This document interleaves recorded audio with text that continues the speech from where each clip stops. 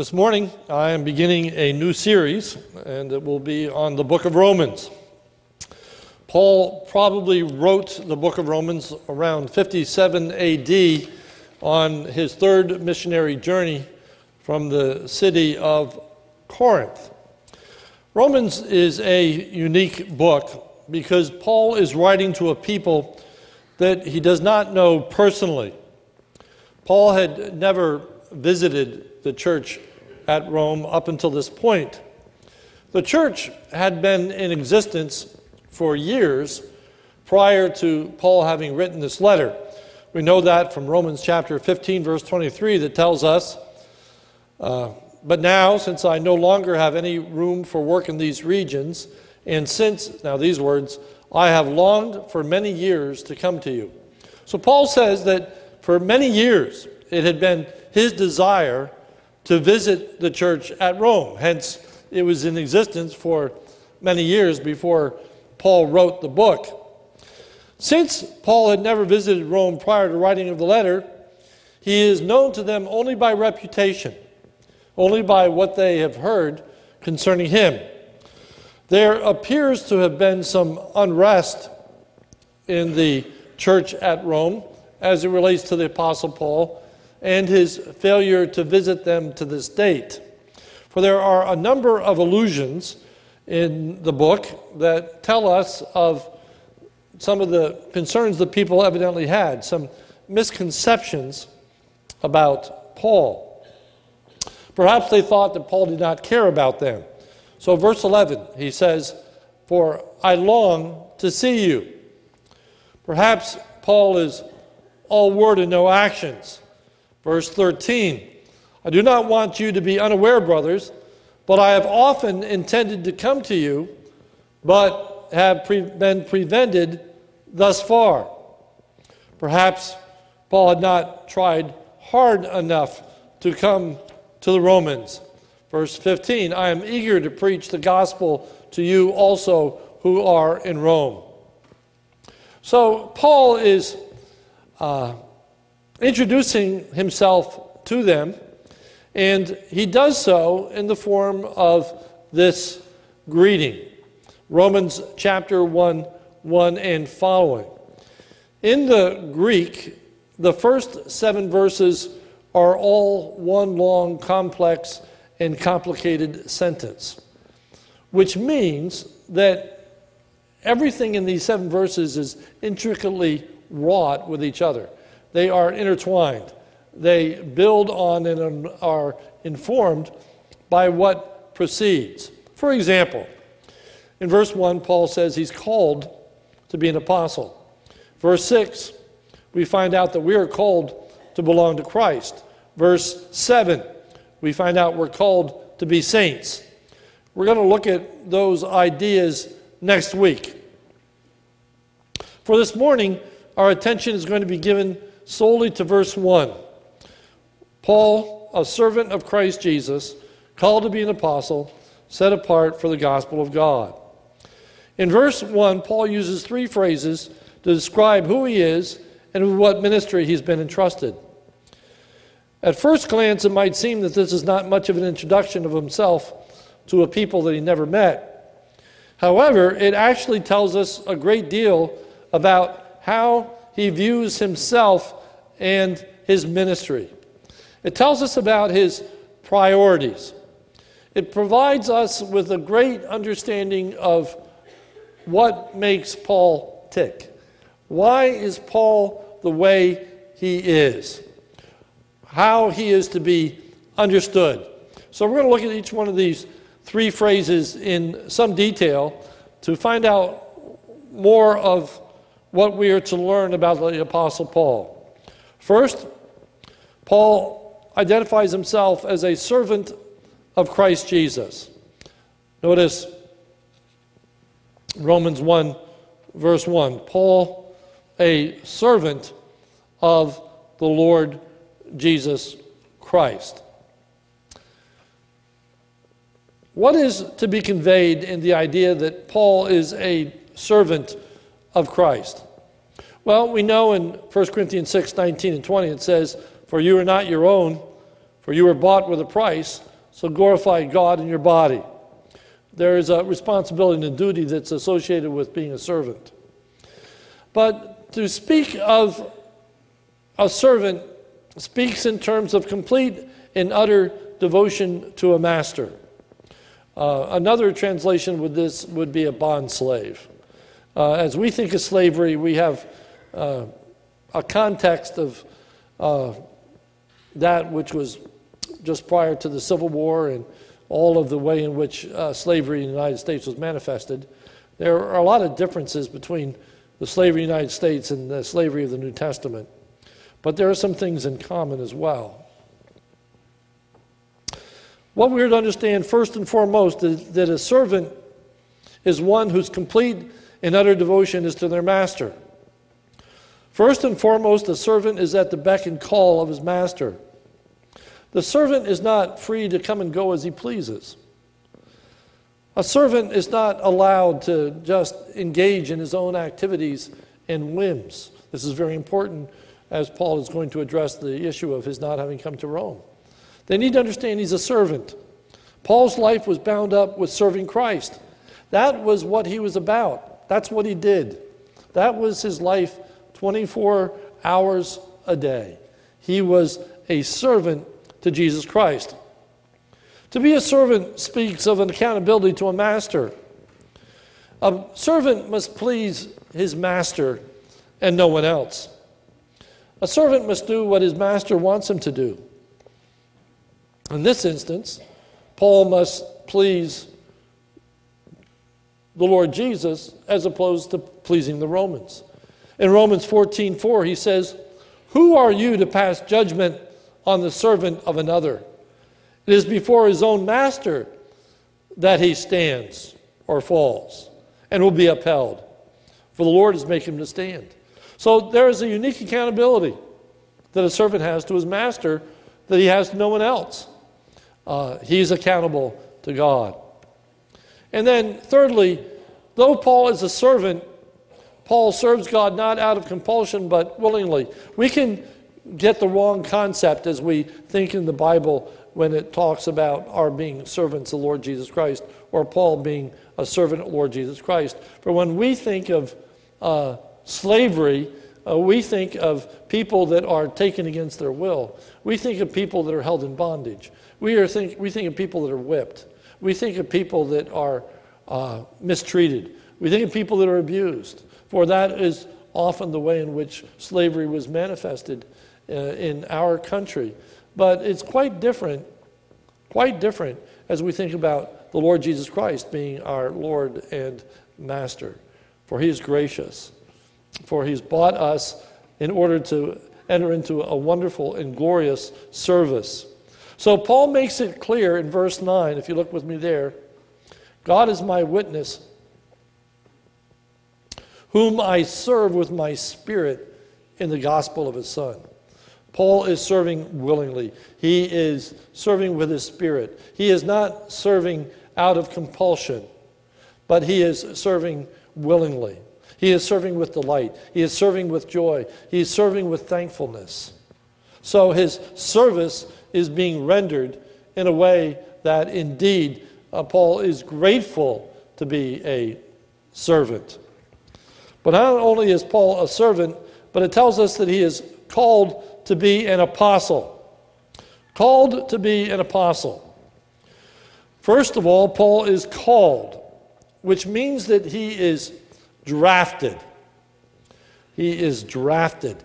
Some of us can remember when there was a draft, and we were concerned about being called up, was the phrase that was used. That meant that you were going to receive a summons from Uncle Sam that told you that you were going to be engaged in military service. Paul is called. He's an apostle as a result of the divine initiative. Apostleship is not a role that Paul took upon himself. Paul did not thrust himself upon the church as an apostle. In fact, Paul did not even volunteer for or seek to be an apostle. He was called or summoned to that position by the Lord. For one might ask, who had called him? For it simply says in Romans 1:1, Paul called to be an apostle. Who called him? Well, the text tells us later on that it's none other than the Lord Jesus Christ. If you look at verses 4 and 5, and was declared to be the Son of God in power, according to the Spirit of holiness, by his resurrection from the dead, Jesus Christ our Lord, through whom we have received grace and apostleship. So it was the Lord Jesus Christ who had called the Apostle Paul. It was the resurrected Lord Jesus Christ. And he did receive a literal call. If you remember the story of Paul's conversion, Paul is traveling on the road to Damascus. He is out to persecute the church. And as he is traveling, all of a sudden he is blinded by a great light. And the Lord Jesus Christ appears unto him and says, Saul, Saul, why persecutest thou me? That was the beginning of this call that Paul had received from the Lord Jesus Christ. And it was a call that was not based upon merit, but one that had been based upon grace, according to verse 5. Through whom we have received grace and apostleship to bring about the obedience of faith. So it wasn't the wonderful works that Paul had done that qualified him to be an apostle, but it was rather the grace of God. There was nothing in him that merited this responsibility or duty. And then lastly, it says that Paul is an apostle. An apostle is a sent one. It's a position with dignity and honor. It's also a position with great responsibility. An apostle would be a representative of Christ, like an ambassador. He would be delivering the message that Christ wanted communicated to those to whom he was sent. After Paul was blinded on the road to Damascus, Paul was told to go to the house of Ananias, who would tell Paul what God wanted Paul to do. Jesus told Ananias what to tell Paul. Acts 19:15, it says this, but the Lord said to Ananias, go, for he, that is Paul, is a chosen instrument of mine to carry my name before the Gentiles and kings and the children of Israel. He is a chosen one. He is a sent one. I have chosen him to be an instrument to take my name before the Gentiles, before the kings, and before the children of Israel. As an apostle of Jesus Christ, he is to go where Jesus wants him to go and say what Jesus wants him to say. So Paul writes in verse 10, always in my prayers asking that somehow by God's will I may now at last succeed in coming to you. You see, Paul is addressing what drives him, what motivates him, what governs his decision-making process. Why is it that he has not yet come to Rome? Well, you need to understand who I am. First, I'm a servant. I don't get to decide where I go and what I do. I'm under the directions and the mandates of someone else. I must serve my master. Secondly, I have been sent. I'm an apostle. I'm a chosen one that God has given a responsibility to. And then thirdly, Paul says that he's separated unto the gospel. Notice the end of verse 1. Paul, a servant of Christ Jesus, called to be an apostle, and now this, set apart for the gospel of God. The phrase set apart is not the normal word that we find to be sanctified. Oftentimes, the word sanctified is translated as to be set apart, to be different from, to be holy. This is not the word that's used in Romans chapter 1, verse 1. This word does not mean to be sanctified, but rather it's a word for an appointment. It is a word that talks about being set apart for a specific task or duty. It's like if all of us were gathered here and I said to this group over here, now what I want you to do this afternoon is after the fellowship meal is done, you're going to do the dishes. And this group, you're going to be set apart to announce what tables go first. This group, you're going to be set apart to, I don't know, man the tables, make sure that there's enough food on them, whatever. But the point is to be set apart for a specific task or duty. Paul says that he's been set apart for the gospel of God. He is being singled out for a special functions. Paul's job description centers upon the gospel. Paul's service and apostleship are directly related to the gospel. It's like there are boundaries, okay? That when Paul looks at his ministry, what is Paul about? What does God want him to do? Paul's ministry is the gospel. That's what he's set apart for. It's the gospel. Now, when Paul says that his ministry is the gospel, that has three distinct manifestations. First, it included his ministry of explaining the gospel. Explaining the gospel. If you notice in Romans 1:15, it says, I'm eager to preach the gospel to you who are at Rome also. Now that's interesting. Why is Paul eager to preach the gospel at Rome, knowing that these are people that have already submitted themselves to the gospel? These are people of faith. He talks about being mutually encouraged by those of mutual faith. But he says to these believers, I'm eager to preach the gospel to you. And it doesn't even say the word. But he says, I am eager to preach the gospel to you. These are adherents of the gospel. In Romans chapter 15, verse 15, Paul says this, and you just need to listen, but on some points I have written to you very boldly. Paul says, I have written this letter to you very boldly because of the grace given me by God to be a minister of Christ Jesus to the Gentiles in the priestly service of the gospel of God. So Paul says, I have written this letter out of my responsibility to preach the gospel of God. Don't miss that. The book of Romans, in its entirety, is a book about the gospel.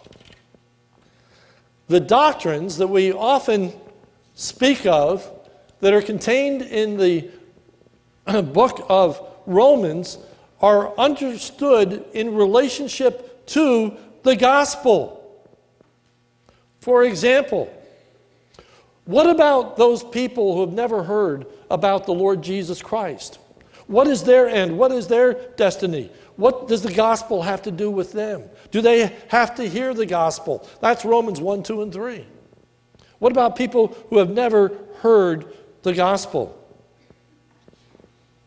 Why is it that people reject the gospel? The doctrine of human depravity explains why people do not believe and accept the gospel. Because we are sinful. There is none that understands. There is no one who seeks after God. No, not one. Well, if there's no one who understands, and if there's no one who seeks after God, then why is anybody saved? Why does anybody come to place their faith in the Lord Jesus Christ? That's the doctrine of election. Of why it is that some people come to place their faith in the Lord Jesus Christ. Because of the work of God in their lives. That's the doctrine of election.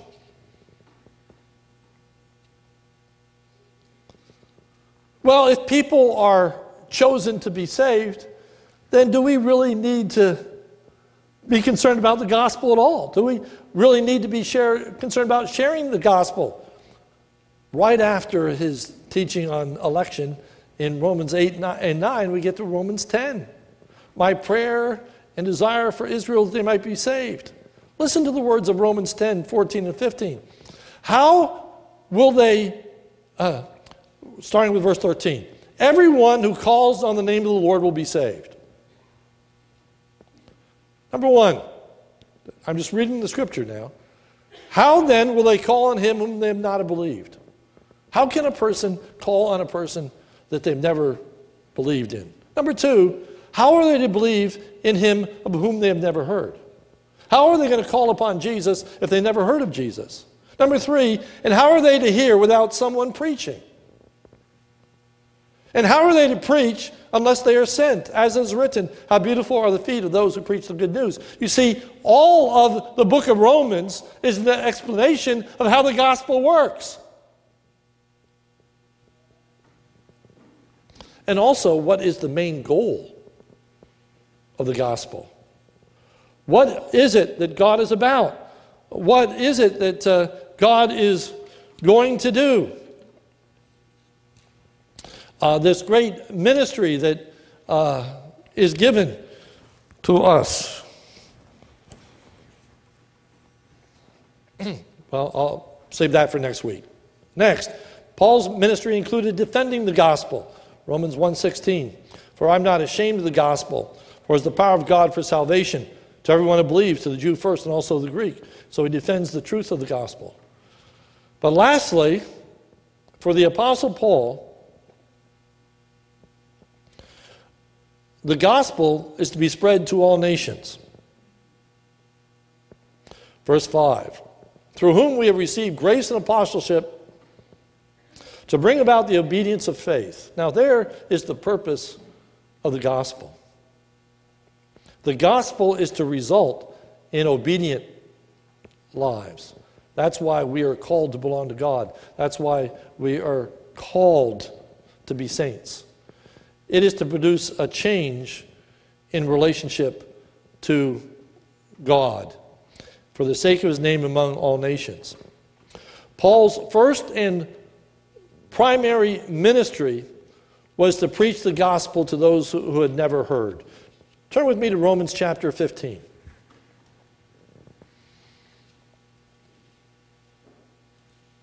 Romans chapter 15. I'm going to start with verse 17. It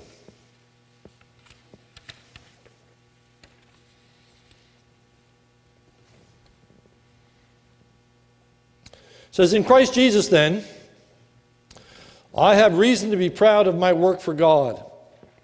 For I will not venture to speak of anything except what Christ has accomplished through me to bring the Gentiles to obedience by word and deed, by the power of signs and wonders, by the power of the Spirit of God, so that from Jerusalem and all the way around to Illyricum, I have fulfilled the ministry of the gospel of Christ. And thus I make it my ambition to preach the gospel, not where Christ has already been named, lest I build on someone else's foundation. But as it is written, those who have never been told of him will see, and those who have never heard will understand. Verse 22, circle it. It's a main point in the book of Romans. This is the reason why I have so often been hindered from coming to you. The reason is my ministry is to share the gospel with people who haven't heard. You have heard.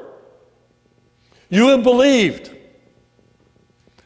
I have been given the responsibility of taking the gospel to a people who haven't heard before. There are others who are entrusted with the responsibility of growing and nurturing and developing that church. That is not Paul's primary responsibility. He said, in all these years, I would love to come, but I'm a servant. I don't decide where I go and where I don't go. I'm an apostle. I'm a person who's sent. I go where God wants me to go. And God has set me apart for the gospel. Yes, there's value in my explaining the gospel to you, as I do in this letter, to defend the gospel. But my primary responsibility is to take the gospel to people who haven't heard. That's what I'm about. That's why God has saved me. That's why God has chosen me. That's what God has given me to do. Verse 23, but now, since I no longer have any room for work in these regions, and since I've longed for many years to come to you, I hope to see you in passing as I go to Spain, and to be helped on my journey there by you once I've enjoyed your company for a while. So Paul says, I preach the gospel in this whole area.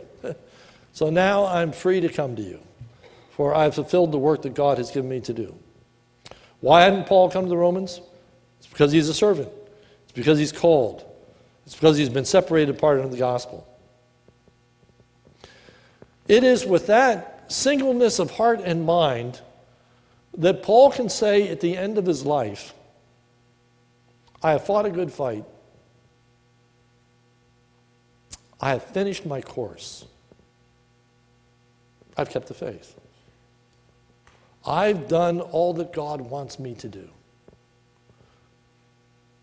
I have done all that God wants me to do. At the end of your life, that's what you want to be able to say. I have fulfilled the purpose for which God has called me. That requires making tough choices. For there are millions of good things that you could do. For Paul, it was going to Rome. Man, here is a church that wants him to come. Here is a church that wants to have a relationship to Paul. And they're getting upset because Paul hasn't come. For years he hasn't come. Paul says, you don't get it. I'm a servant. I go where my master wants me to go. I go where I'm told to go. I've been set apart for the gospel of the Lord Jesus Christ. It's important for us that we set a priority in our lives to do what God has called us to do. Now, there are some general things that God called all of us to do, and we're going to look at that next week. But as we think about the specifics of what God wants us to do and how this whole epistle intertwines, turn with me to Romans chapter 12.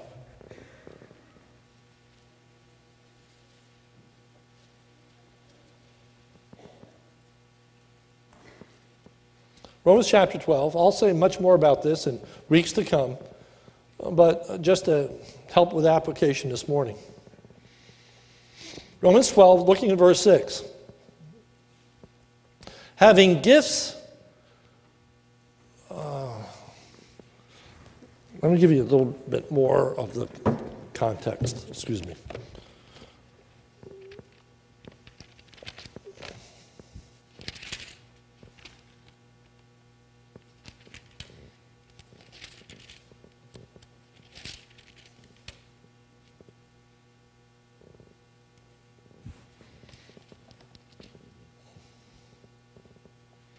Starting with verse 3. For by grace given to me, I say to every one of you, not to think of himself more highly than he ought to think, but to think with sober judgment, each according to the measure of faith that God has assigned him. So this idea is, don't think of yourself more highly than you ought to think, has two implications. One, don't think you can do everything.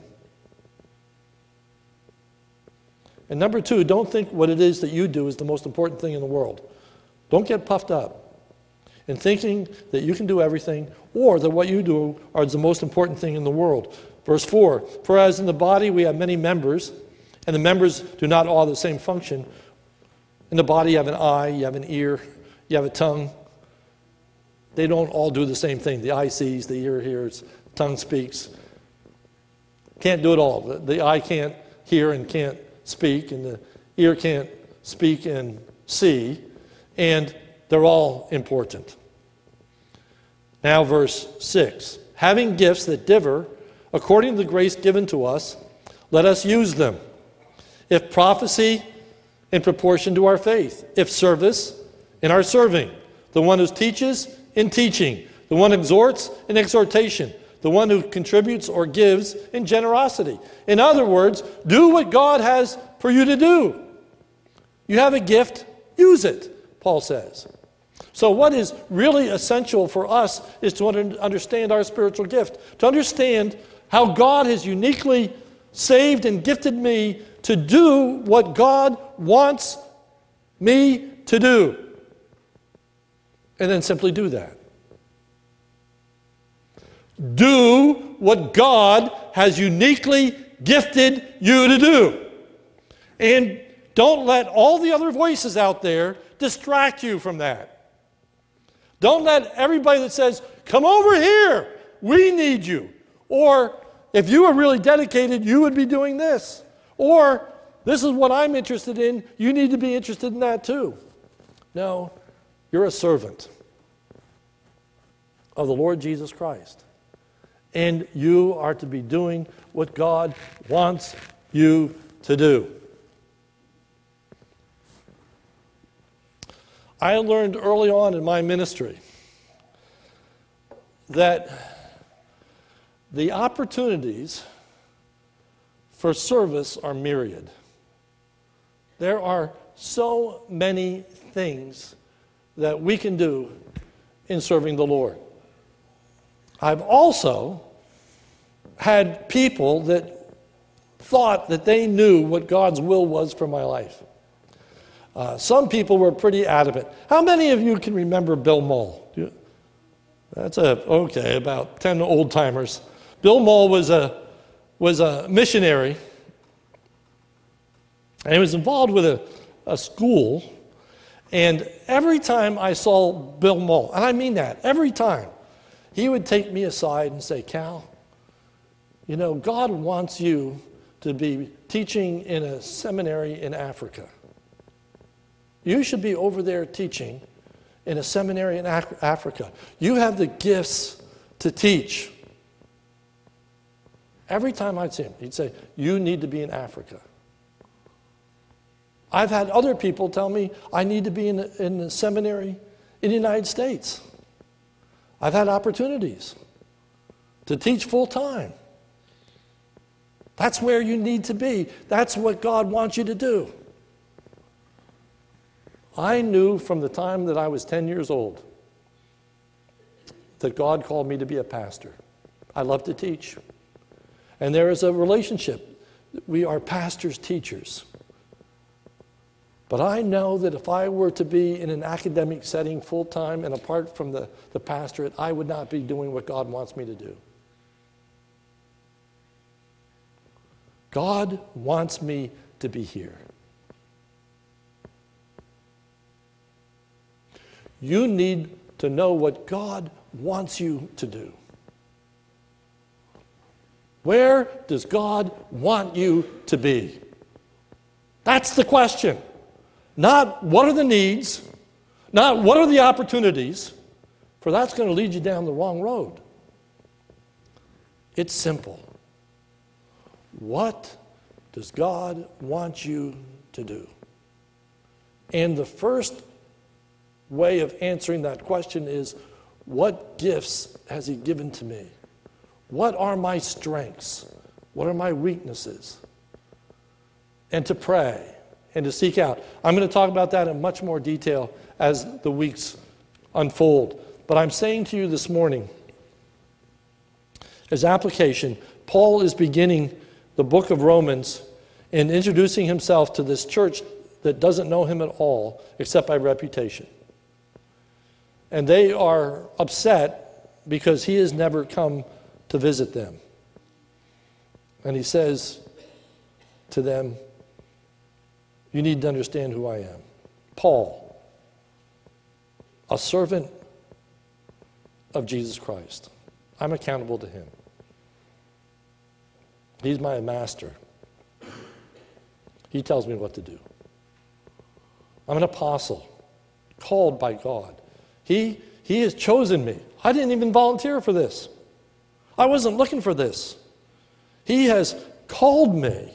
He has chosen me by name. And we're going to get to the wonderful thing about Romans is that every single person who is born again is called by God. By name.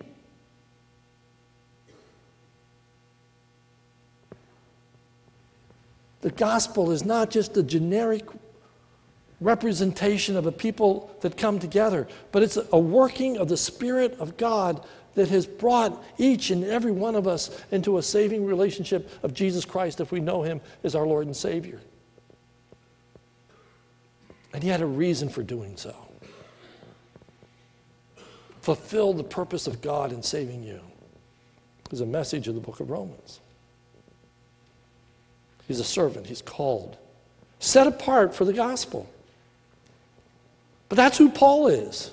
Not everyone is set apart for the gospel in that way. It's interesting. Paul says to those that have the gift of giving, give generously. If God has given you the unique ability to make money, if God has given you the ability to run a company, or to be a salesman, or whatever it is, but you're able to make money, then make it and give generously. It says if God has given you the gift of mercy, if God has given you that ability to have compassion upon others, to be concerned about their misery, their heartache, their situation in life, then serve him cheerfully. That is with joy and bringing joy in other people's lives. Help to alleviate their misery, their pain. If God's giving you the gift of teaching, then teach. Spend your time studying the Word of God, poring over it. And don't let somebody say, why are you wasting so much time reading the Scriptures when there's this poor person over here? Well, let the poor person with the gift of mercy deal with that person. And the person who has the gift of teaching, give themselves to teaching. Not any one person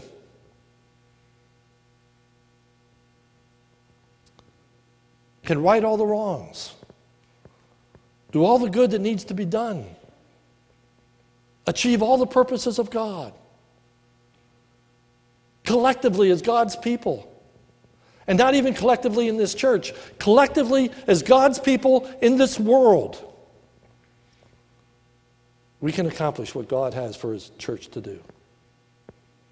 We can have accomplished what God's purpose is for his people. If each and every one of us are just doing what God wants us to do. I hope I can help you find that as we work through the book of Romans. But as we begin, I ask you to pray about that regularly. God, what would you have me to do? And then with all my heart and soul and mind, help me to do it. To give myself wholly to what you want me to do. And close my ears to everything else. And hopefully other people will appreciate that dedication. Even as Paul's writing to the Romans, hoping that they will understand why he hasn't come. And appreciate the fact that he hasn't. Let's pray. Almighty God, help us. Thank you, Lord, that if we know you as Lord and Savior, that we are yours by a divine choice. You have chosen us in Christ before the foundation of the world. It is no accident that we have come to faith. You have arrested us. You have brought us under your authority. You have given us faith. You have brought us into a relationship with yourself for a reason, for a purpose. Lord, help us to fulfill that purpose. Help us to give ourselves wholeheartedly to that duty. Lord, help us to examine the gifts of the Spirit and to see how that gift can be used in our lives in a powerful way. Help us to develop it, to mature it, to discipline ourselves, as there are so many voices, so many opportunities. Oh God, lead us to do truly your will for us. Bless our time in your word. Glorify your name as we honor your lordship in our lives. For it's in Jesus' name we pray. Amen.